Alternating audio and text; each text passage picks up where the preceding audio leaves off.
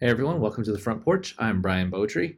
Today I'm going to talk to James Auerbach, the VP of the event segment at the ARA, American Rental Association, in case you didn't know. We talked about a whole bunch of stuff, including his journalism career, his previous lives doing event management, event production, running a restaurant, doing all kinds of things. He was basically a crazy, busy man, just working all the time. And now we learned about some of the life lessons he's learned from that. If you'd like to hear more from leaders in the rental industry, subscribe to the Point of Rental podcast on the podcast platform of your choice. Rate us, subscribe, review. If you have nice things to say. If you don't have nice things to say, then, let me know about it privately. Marketing at pointofrental.com. You don't have to make these things public. Also, I want to point out that the recording for this is going to sound a little bit weird. I had to re-record all my audio, and some of my intonations might be a little weird. So I was not hostile whenever I was talking to him. So let's just get that straight. I like James. Good guy. Glad to have him on the show. And now we're going to go right to James and my conversation.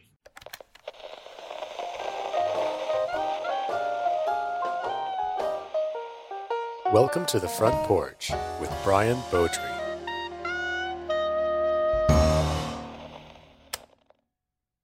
Okay, let's get to the basics. Who are you? Where are you from? And what's the best piece of advice you've ever been given? Well, my name is James Auerbach, and I'm currently living in Raleigh, North Carolina. Been here since 1999, 2000, and love it here. I'm currently the vice president for the event segment with the American Rental Association, and I've been here since November of 19. Oh, see, there's a mistake. November of 20. The years seem to have blurred over the last couple of years. I've been given a lot of great advice. Some I've asked for, some that's just been offered. But I think the one thing that's always stuck with me was to lead with positive intent. And I had a manager way back when who always said no matter how you lead, if you're leading with positive intent, people will want to work both with you and for you. And I always saw it as with me. That's always been something I've tried to follow. So what does that mean, positive intent? It means that there's different types of leaders, and I think we all have experienced them. There's some that are 95% punitive and 5% everything else.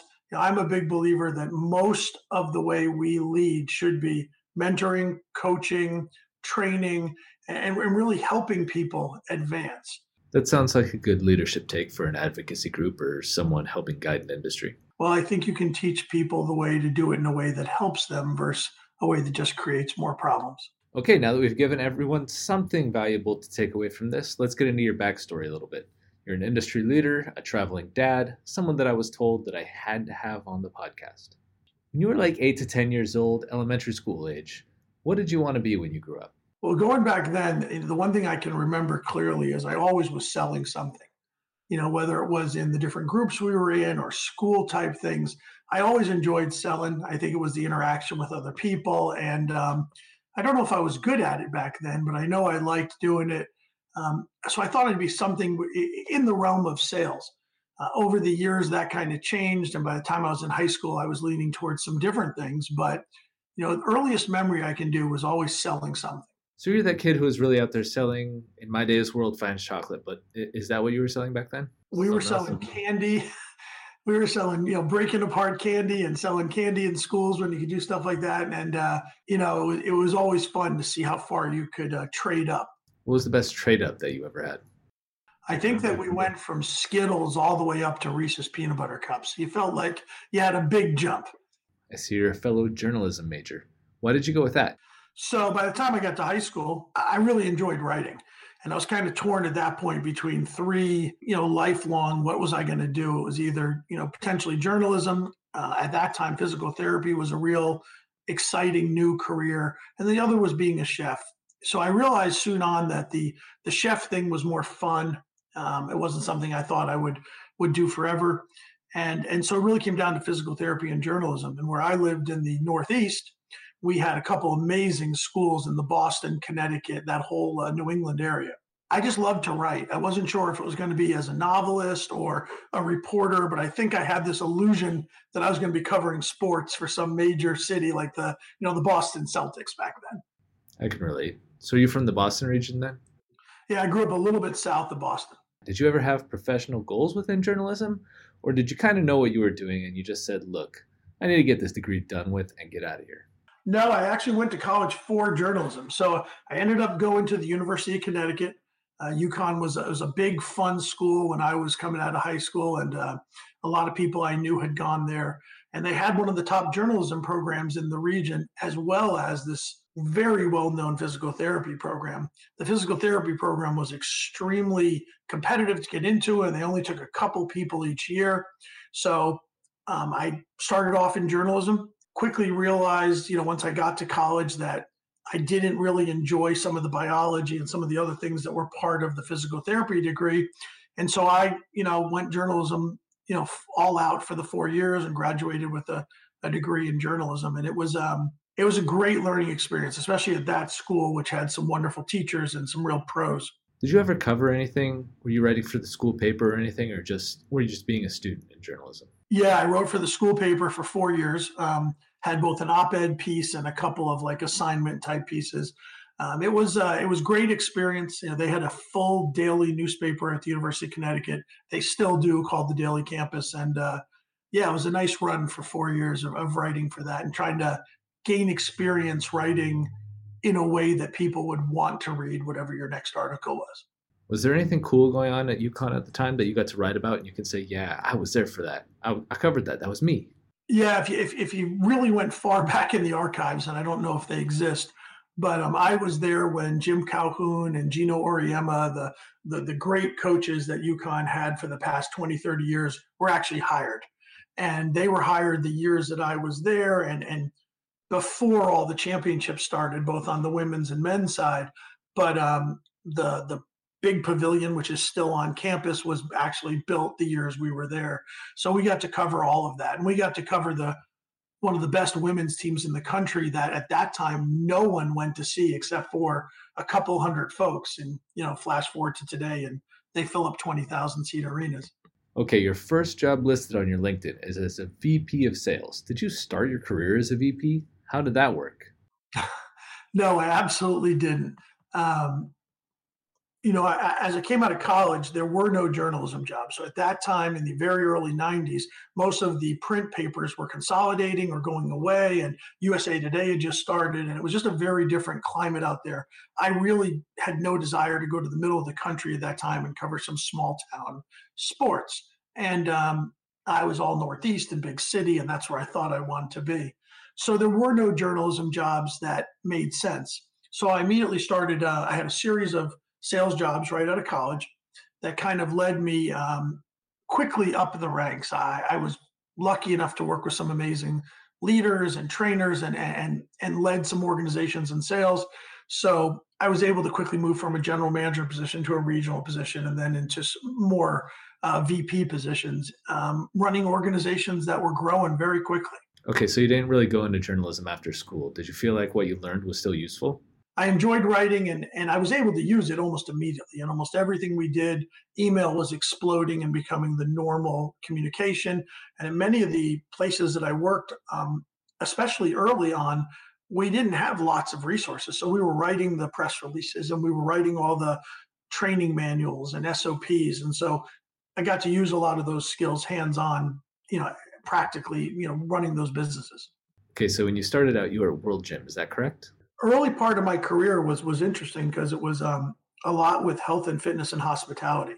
And since I was in those major markets in both DC and New York City, these were, pretty amazing multi-million dollar businesses. We didn't necessarily see people working out. We saw, monthly payments coming in from tens of thousands of customers. And it was a large business to manage, both from the daily operations to the financial side of it. And we were growing so quickly that we were creating a lot of the processes of how the company scaled. So yeah, I worked at Crunch Fitness originally, which was at that time a tiny little, not the big franchise everyone knows today. It was a tiny little aerobic studio chain in New York City that quickly grew to a multi-million-dollar full-service fitness chain, and then switched companies over to World Gym and worked with just one of the most wonderful owners I ever had the real honor to work with. And he was one of the first World Gym owners in the country and had the New York City market and Miami and a lot of these really busy big markets. And again, same thing.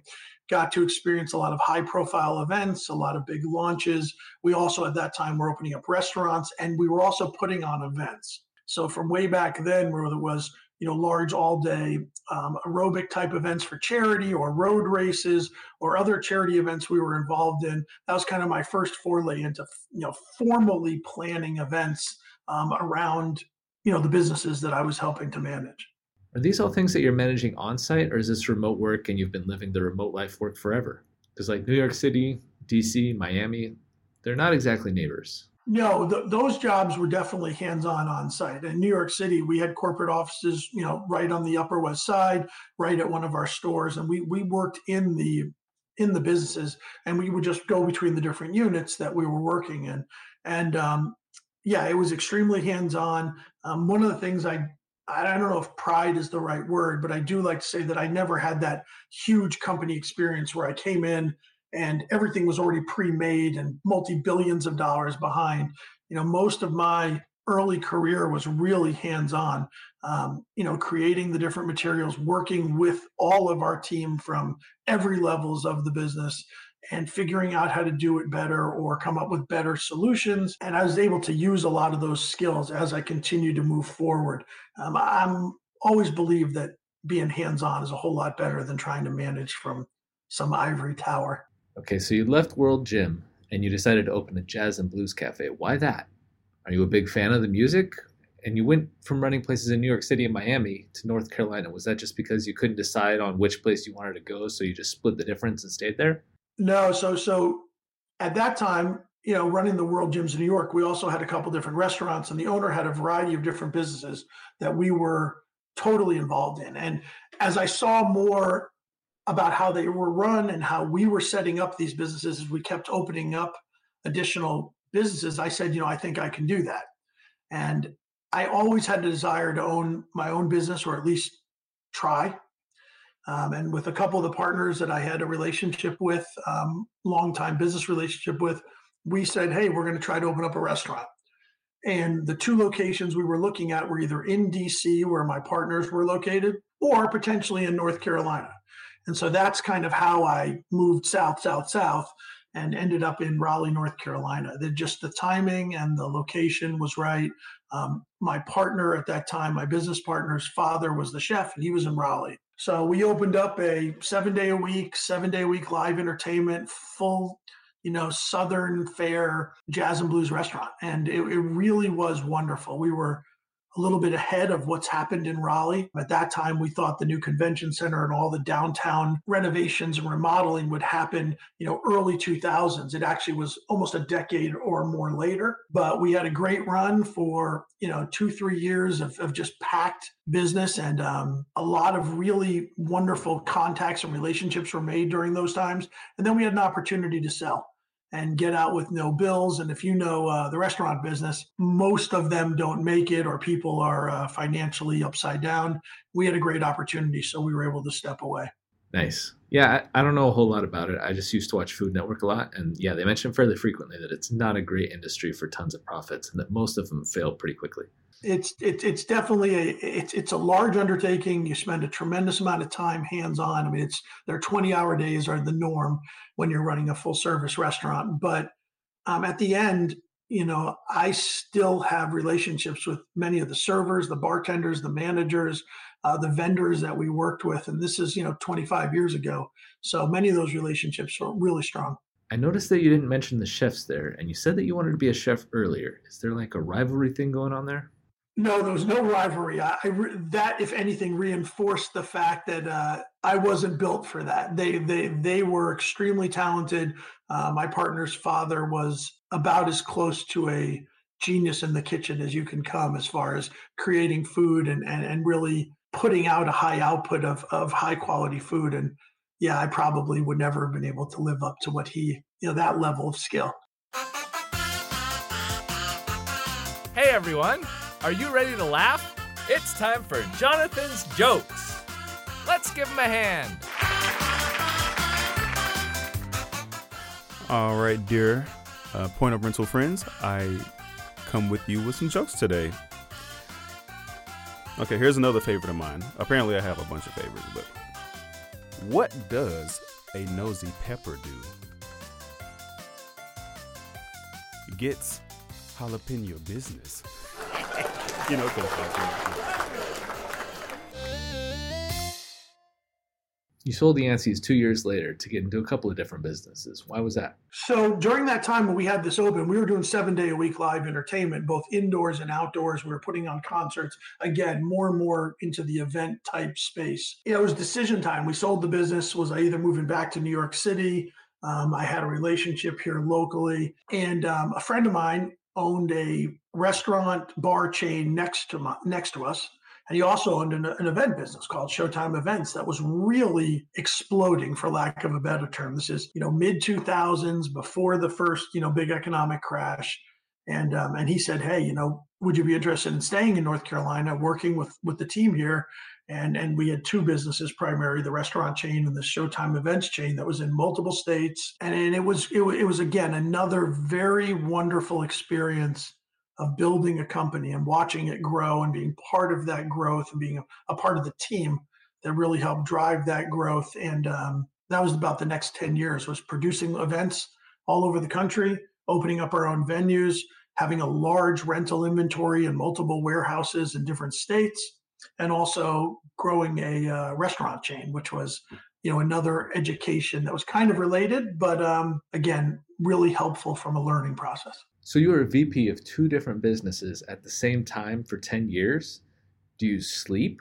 Like, how do you do that? So I don't think I can take all the credit. There's some wonderful people working in these companies that you're talking about. I mean, some really amazing leaders who still are there in some cases. Showtime is still thriving. The restaurant chain is still open. And those people that I worked with back then really, really were the heart and soul of what we did. We traveled a lot. We spent a lot of time on the road. We were in our businesses. We tried to really make sure that those times spent in these businesses was really productive. We weren't just flying in and being quote unquote corporate. We were, working with the team, trying to really find out what the issues were, good, bad, or other, and then trying to solve problems. And, for the most part, the best thing that period of my time afforded me was it was kind of a national exposure. I saw people all over the country, relationships that got much, much wider than where I had been. We were working with event vendors, both on the production side and the rental side, in almost every market in the country and some cases international. So it was really an opportunity to meet a lot of people that are still in the business today, still have relationships with them today. And really, for me, it was an opportunity to learn from some people that had much more experience than I had. Then you decided to take it easy, I guess, working only in event rentals. Why did you stay on the events production side of things instead of going back to running restaurants? So the restaurant side, similar to my experience, at my own place, it's a challenge. And so when the world kind of ended the first time in 2007 and 8, a lot of those businesses struggled, and that wasn't because they were doing anything wrong. It was just because everybody was scared, and people stopped spending money, and so there was a lot of different factors that made that a challenge. The event side was almost recession proof. I mean, sure, some of the events went away for a short period back then, but really rebounded quickly. The social events kept happening. We shifted gears from doing a lot of corporate work to doing a lot of social work. And we had this large inventory in all these warehouses, and we started renting more. So we went from more full service production and design to actually full, production, design, and rentals. So it gave me a taste of both sides of the business. My biggest takeaway from those times was we did, from a volume perspective, way more jobs to do the same amount of revenue. But we kept the business open. The businesses kept thriving and kept growing even through those periods, which was pretty nice. So at this point, are you working in event rental yet, or? No. So Showtime Events, I would say that was mostly the time when we were doing production. So I've been lucky enough to work on both sides of kind of the event world, with about 10 plus years on the production side and design and really event producing side. And then I jumped. So I left Showtime and I went to much more on the true traditional party and event rental side, where we were renting the full gamut of full service rental products, from tents, tables, chairs, linens, china, and everything in between. So when I made that switch, that's been pretty much the last 10 to 15 years has been all on the event rental side. I've asked a lot of people this, but basically, why do you like rental so much? I still tell people when I'm doing interviews today, and I get asked that all the time, like what's the real interesting thing about the whole, live event industry? And I say this to this day, even 25 plus years later in the business. Every day is different. Every client you work with is a little different. Every, now in my current role, every member we talk to is a little bit different situation. Sure, we all basically rent the same things, maybe some different colors, maybe some larger amounts of quantities. But the reality is that every day is different, and relationships is so important. That's really what we're renting is relationships. And I loved that part. I loved knowing people, getting to know them, and more than just fake friends. I like to really kind of get to know them. So when we saw each other again, it was an honest catch up. It was great seeing them. And those kind of relationships and that kind of building of relationships has been really what's kept me in the business this long. It's each day we meet someone new who's just amazingly interesting, or what a story, or what an amazing journey they took from beginning to where they are. And I just love it. I can't imagine being in an office every day doing the same data entry or the same whatever. I would go insane. Good. So it sounds like you're going to have a lot of people to tell me about so I can get them on the show at some point later on, right? Absolutely. I see you founded RSPF Associates last year, and it says you're into building profitable sales and ops teams in equipment rental. Is there anything you had to learn on the equipment rental side of things that was different from how event production works? Not like anything major I can say. And I also can add that was, I was between jobs. So when the pandemic hit and I had just exited one of the large chains that I was able to work with for a couple of years, the pandemic hit just timing wise, and there wasn't, obviously everybody was battening down the hatches and trying to figure out expenses. And we really were in a tough spot as an industry. So I saw an opportunity to do some consulting. There were a couple of people that said, hey, can you, help us with whatever it was that they were working on. So I set up the consulting arm to try to take some of that experience that I'd amassed over the previous 20 years and put it into actual use, like be able to come in and try to make targeted changes with people that were looking for that type of help. I like that you decided, you know what, now's the time to build another business. Yeah, I couldn't sit still, if that makes sense. Everyone was looking for a job, but at that point I was just trying to figure out how I could support the industry. And I saw a way that I could, with some people that had some real targeted needs. And so I was able to, assist them for a short period of time. Yeah, having looked through your LinkedIn, it seems like, yeah, this guy knows how to help you grow and get a lot better at, just business in general. That's been the focus, but I think that was drilled into me by some great previous leaders that, and another, you asked early on what, best piece of advice. The other best piece of advice that I still today have written on my wall here in my office is it actionable or is it interesting? And so I always am asking myself that if I feel I'm getting sidetracked, well, is this just interesting and I'm going to sit here all day and get nothing accomplished? Or is it actually actionable? And those are words that I've tried to use in every aspect of the business. And I'm guilty of drifting to the interesting at times and realizing that it wasn't productive or helpful for the companies I was with. So now I really try to focus on, are all the activities that I'm part of actionable for the betterment of that company or that business? Okay, I think I can see why you'd be pretty well qualified to be the VP of the ARA's event segment. Why did you choose to take the job, though? So during the time we were just talking about where I wasn't actively working with one company or one organization, I was trying to figure out how I could help. We were drowning as an industry.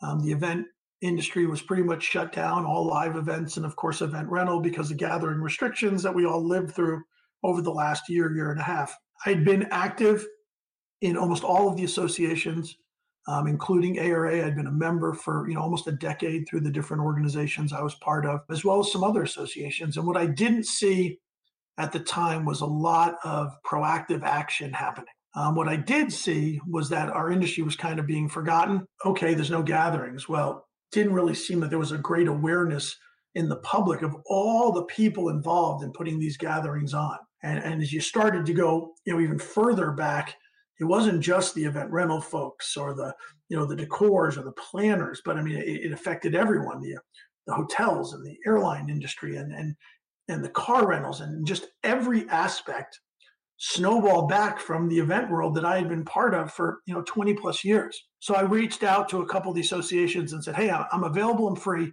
I'd like to volunteer. What can I do to help?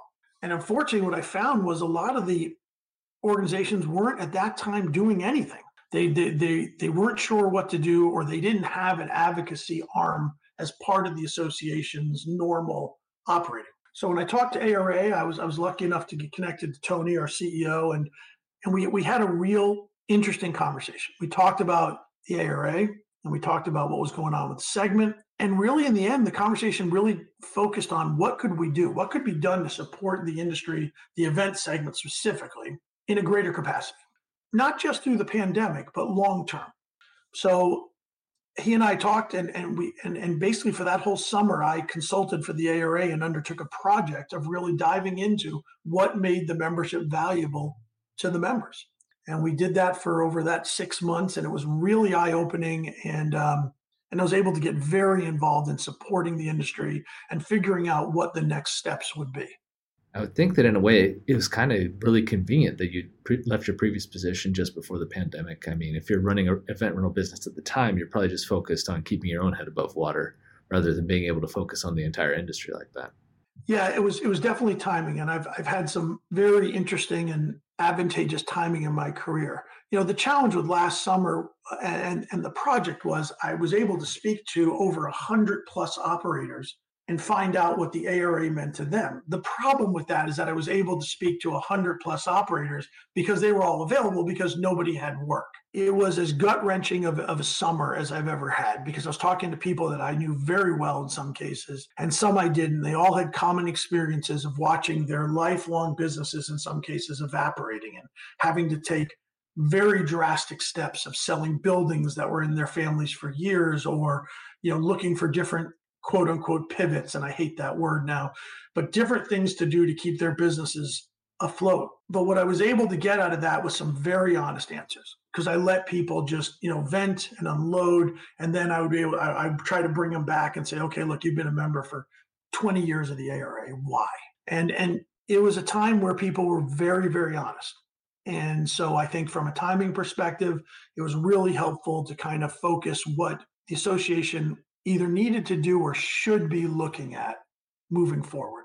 So what should you be looking at moving forward? Well, I mean, what was pretty obvious that came out of all the discussions with everyone was that there's really 4 pillars. But at the end of the day, all those pillars are about making sure that the membership has value. And everyone at ARA, especially on the membership team, has heard me say almost on a daily basis, it's our job to find the one thing that makes the membership valuable to each person. Everyone joined for a reason.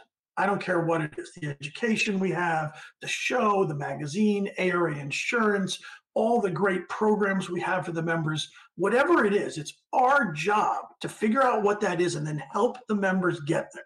We're very lucky. We have this amazing show, arguably the best show in the industry. I'd say the best, that happens every year. We have ARA insurance, one of the only insurances for the event rental industry. And again, pillars for us. It's really great. We have the largest magazine in the whole industry, rental, management, that, is pretty much read universally by everyone, whether you're a member or not. We have all these great things. And then we have this education piece, this massive amount of education that half our members don't even know exists.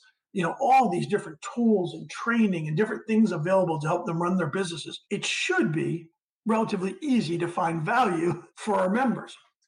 But that's the challenge that we face every day. And that's really what came out of that. It's our job to not only create that value, but help our members realize it. So it's something we're focused on every day. Yeah, I'm pretty familiar with okay, we've created this. Now can we get people to actually see it, know it's there for them, to educate or entertain them, that aspect of things. The talent at ARA is so great. Like I've said this before, I can't imagine what other associations do, because at our association, ARA, we have an education team, a marketing team, and these folks are like pros, like people I would have loved to have worked with in all my previous companies on the teams that we had.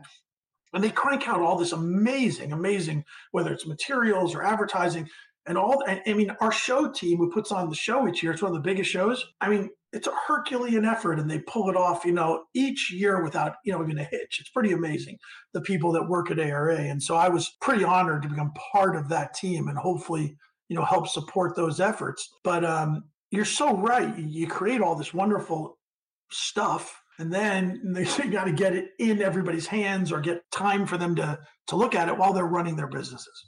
Yeah, it's not at all like Field of Dreams, and if you build it, they will come.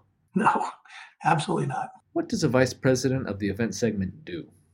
It's a good question, and I've thought about this a lot, and I know you had Josh Nickel on a couple shows ago, and Josh and I work very close together. He's the VP of the equipment segment, and we talk about this all the time. And I think now, after 9 months of officially working at ARA, I really feel that there's two key parts to this position. The first part is to be a resource for our team, internally, to be that segment-specific resource leader, whatever you want to call. So when we're working on different materials, whatever it may be, or different programs for our members, there's someone internally that the staff can come to, they can talk to, they can get answers, and they can quickly turn around those different things as fast as possible. And what's great about that is that, if I don't know the answer, which many times I don't, I can go and get somebody now. I can pick up a phone and help our team get quicker answers. That's the main goal. The other thing that I truly feel with our internal team is hopefully Josh and I can vet different things that are coming through with members, call members up and say, hey, would this be helpful for you? And so that our team has a little more steering, a little more focus of what we're working on that the members really want. The second part, it's to be connecting with members. I spend more than half my time talking to our members on the phone, and even more so over the last, what's gone on the last year. It doesn't matter what size the members are. I don't care if you're a brand new business just started or you're a well-established business that's been around for a long time. Those conversations have been so valuable, allowing the members to feel there's someone working at the association who has worked in the industry for a long enough time that hopefully there's value to the discussions. I have members now that call up and say, hey, we're thinking about doing this. We're all too close to it. Can I bounce this idea off you? And I love that. I'm very, very brutally honest with my feedback or my thoughts, and they don't always agree, but hopefully I'm a resource now that they can go to, and they can either get feedback or get ideas. And I'm happy to share things that I've done over the different places I've been as well. And maybe there's an idea in there which is helpful. In a nutshell, that's what we do. And that's a long answer, but it really is two things: internal resource for our team and an external resource for our members. The ARA show is coming up. Do you have anything interesting to share about that, or anything else the ARA is doing? This will be airing in mid-August, so it'll be public by then. You can mention it here, and I promise not to tell.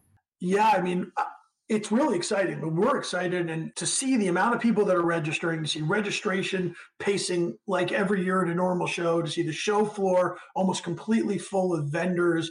The rooms are all going fast, for the host hotels. We're looking forward to a really busy show. And there were always a little concern because the dates changed because of COVID. We had to push everything. But right now, looks like we're going to have a packed show floor. We're going to have all the vendors there. We're going to have a lot of people coming out to look at, different products to buy or purchase for their business. And I think it's going to be, I think everyone wants to get out. So even though it's October, most people can get there on a Monday or Tuesday or a Wednesday, earlier in the week and come see what's on the show floor. So the positive thing to report right now is that registration is on pace like every year. The show floor is booking like the regular years, and we expect it to be a full and busy show like every year in the past, which is exciting. One of my colleagues here was asking if you feel like you can say events are back. I'm not sure that's the right word for it, but do you feel like things are at a level where you can call it back? Well, it's day by day, as everybody knows, with what's going on, around us. But are events back? Yes. Is business back at the level it was in 19? Probably not, because we all have a labor challenge. There aren't as many folks available, and all of our stores are looking for labor. In some cases, they've gone on to other careers, the people that had worked with us, and unfortunately for a year had to go out and do other things. In some cases, they're just not back yet. So the biggest challenge facing the event industry right now is labor. There's no lack of jobs, and everyone's busy, which is great. A lot of people catching up from jobs that were pushed off or just normal jobs for this time of the year. But the biggest challenge for everyone right now is labor. Okay, let's get back to positivity a little bit. What's one of your favorite stories from the industry over the past year? Well, if you ask me what the most inspiring thing about the last year is, it's the resiliency of all of the owners in the business. I mean, if you think about how many owners were down, business operators were down 50 to 100% of their business, and they figured it out. I don't know of anything more motivating. The stories I've heard of what people did to make it through the last 12 months will forever be motivational. I mean, there will never be a situation where somebody will say, you can't do it after this. And there are thousands of those stories in the event rental and the live event industry of people that persevered, that did whatever they had to do.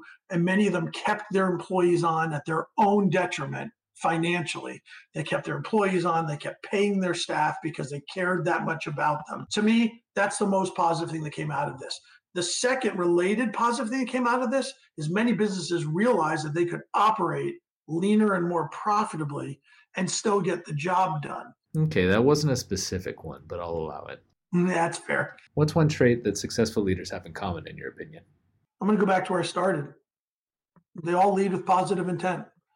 I rarely know a successful leader who is a dictator and is, constantly yelling and constantly, people dislike working for them. A real successful leader. Almost all of them I know at any size level business, they're motivating, inspirational, they're coaches, mentors, and that to me is the trait that I think is universally how you're successful and how you get people to follow you.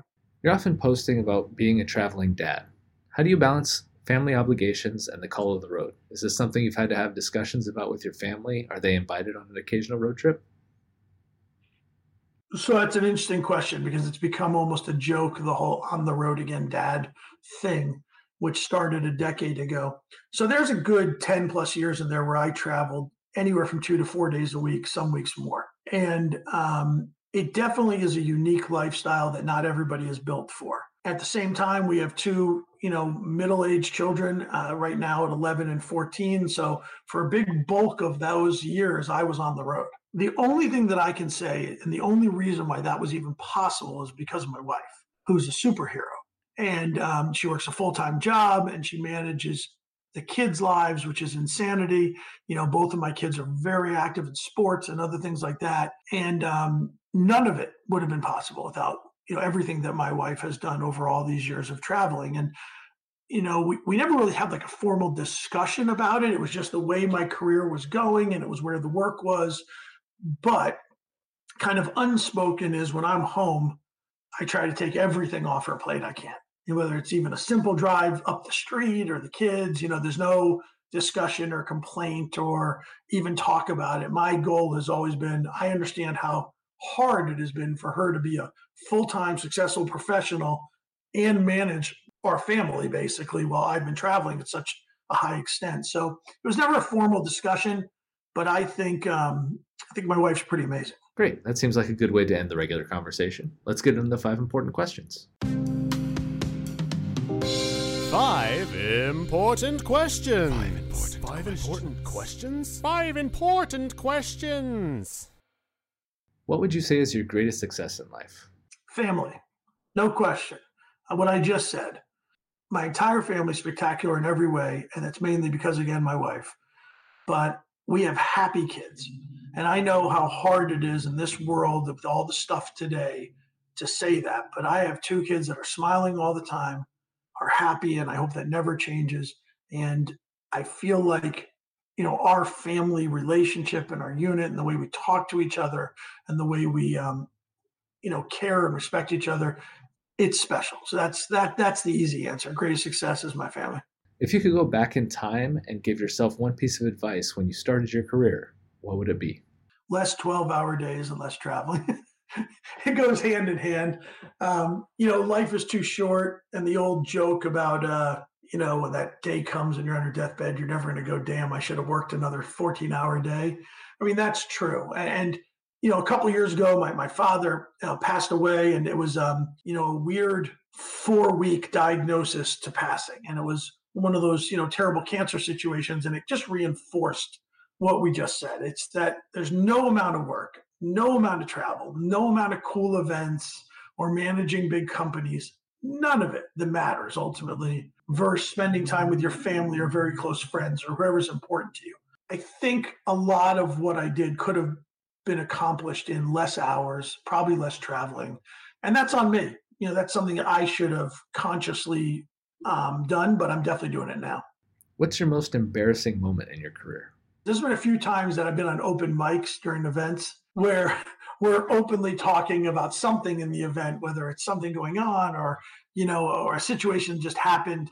And in those are times where now I am extremely careful to make sure that those mics are closed. Whether it's talking about a particular piece of production or a performer or something that happened. And it was never mean intended. It was never, in any way derogatory, but it should have been on a closed mic. Well, I'm sorry to tell you this, James, but you've been sentenced to death because it's illegal to speak into a hot mic now. And it's a capital offense. So, what is your last meal and why? So, my last meal, that's interesting because I love food. So, if I had to choose, it would have to be a giant, real, amazing cheeseburger with everything on it, stacked high and all the toppings and condiments with a large side of crinkle fries, and not crinkle fries with all that seasoning and Old Bay and fancy stuff people like. Plain crinkle fries with ketchup. A good cheeseburger to me is amazing. And then a close second would be sushi. I love sushi. You're a man after my own heart with the burgers, man. I'll pass on the sushi. I can't go with you down that road, but burgers, perfect. Favorite cheeseburger place? Oh, my favorite now is Whataburger because, I live in Texas, so I have to. They have an amazing mushroom Swiss that I just love. Whataburger is good. If we're going chains, I love Five Guys. I always battle with my friends. Five Guys or In-N-Out Burger, depending on what coast you're on. But if I'm down south, I'll go for Whataburger as well. If you could change one thing about yourself, what would it be? Delegate more. Go back to kind of that previous conversation we had about the amount of hours and times. I have always, probably not to my own advantage, said I'll just do it. And that kind of contributes a lot to the, still working at 10 at night or 11 at night.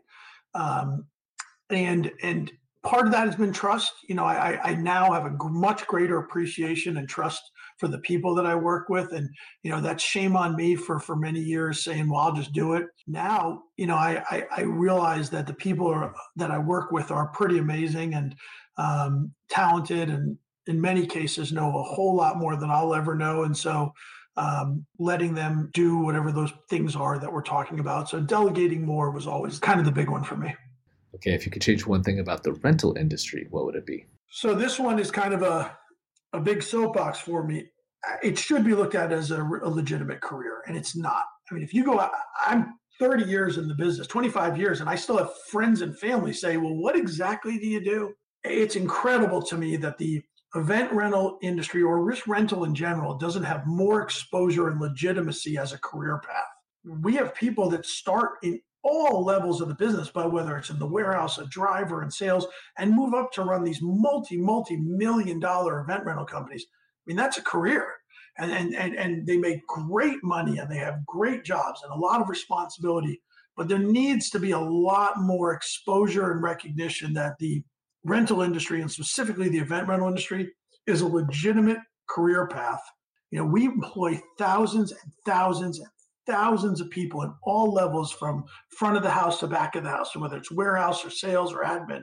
But we're always struggling to find them because we're not an industry that people recognize as, I want to work there. And we have to do a better job making that the case. What is your spirit spice? You're talking about alcohol, correct? Well, if you're talking about alcohol, I like Bombay tonic with 2 limes. So I'm a gin drinker. Okay, I think you're taking it the opposite way of what was intended. But I like where your head's at.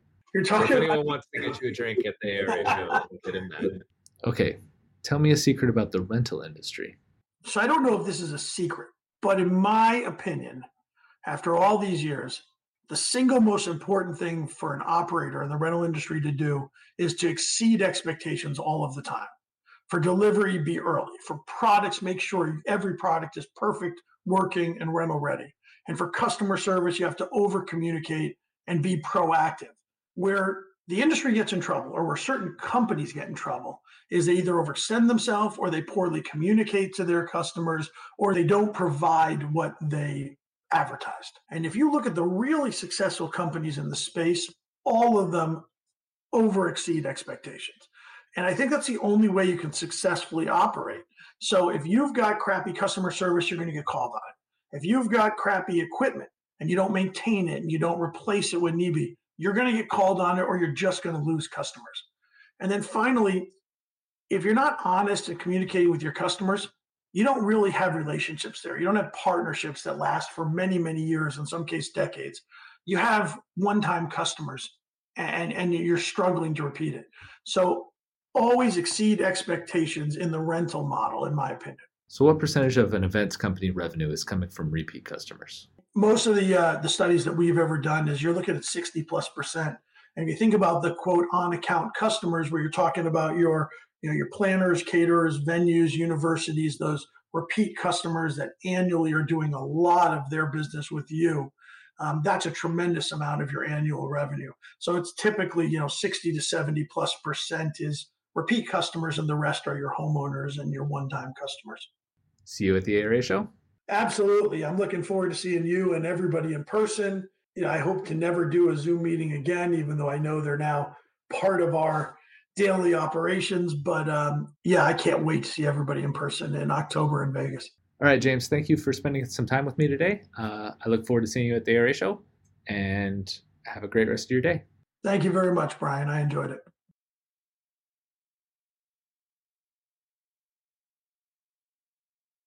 That's a great question, and I wish more people asked it. I love French fries, and somewhere in the last couple of years, it became fashionable to cover them in all kinds of stuff, whether it's spices or seasoning. I just want plain fries with a lot of ketchup.